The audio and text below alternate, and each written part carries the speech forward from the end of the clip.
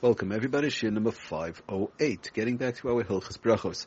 Okay, we mentioned a couple of shiurim ago in reference to, we're talking about mazonos bread now, mazonos rolls and so on, but we mentioned in reference to the signs that sometimes they put little dots on the bottom of a roll and so on, and you have to turn it upside down. It looks like bread, tastes like bread, everything is like bread and it's bread. It's just, my what, they put like these little dots on the bottom, so you should know that it's a mazonos roll or whatever.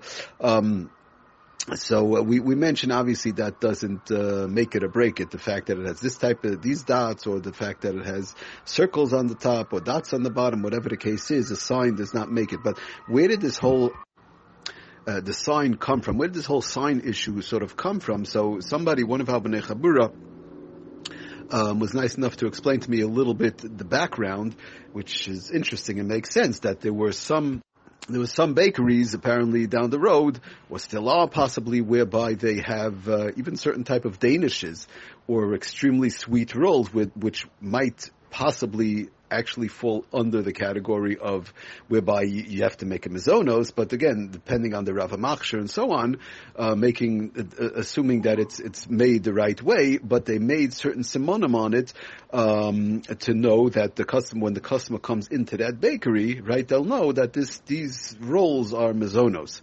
For whatever the reason is, but the point, so that's sort of how it came about. There were certain bakeries, along the way, who made certain simonim, whether it was the dots on the bottom, possibly like we spoke about, or circles on top, or some little like crummy type things they put, like sometimes you have on the cakes.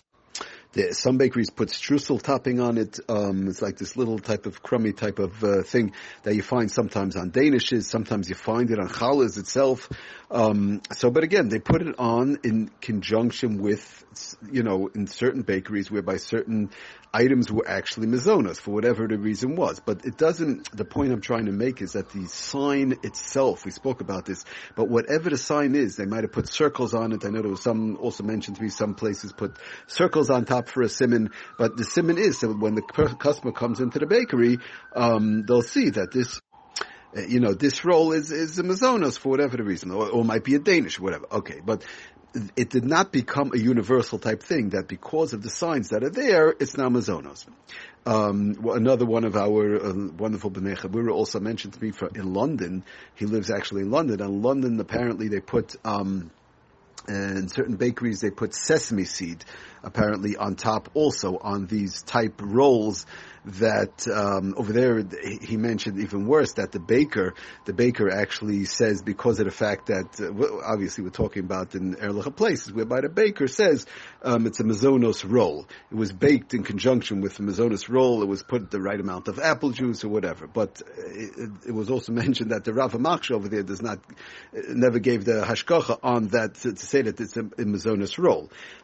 They just put these sesame seeds for the customer. So bottom line is, be it as it may, obviously one has to find out. Just because they'll walk into a bakery and they'll see this type of a sign of sesame seeds on the top of the roll possibly, or they might see dots on the bottom of the roll, or they might see the streusel on top of the roll, or whatever the case is. So a person has to know and find out, and not just to assume by walking into a bakery, by having a certain sign or a certain siman, or possibly they got a roll in their package or whatever, in their lunch or their supper, whatever it is that they're going to be eating, and happens to have these signs, one has to be extremely careful that it has nothing to do with the fact that is a mizonos. It's just a separate thing, in certain bakeries, the chocolate cake is on the right-hand side with a certain simon on it, possibly.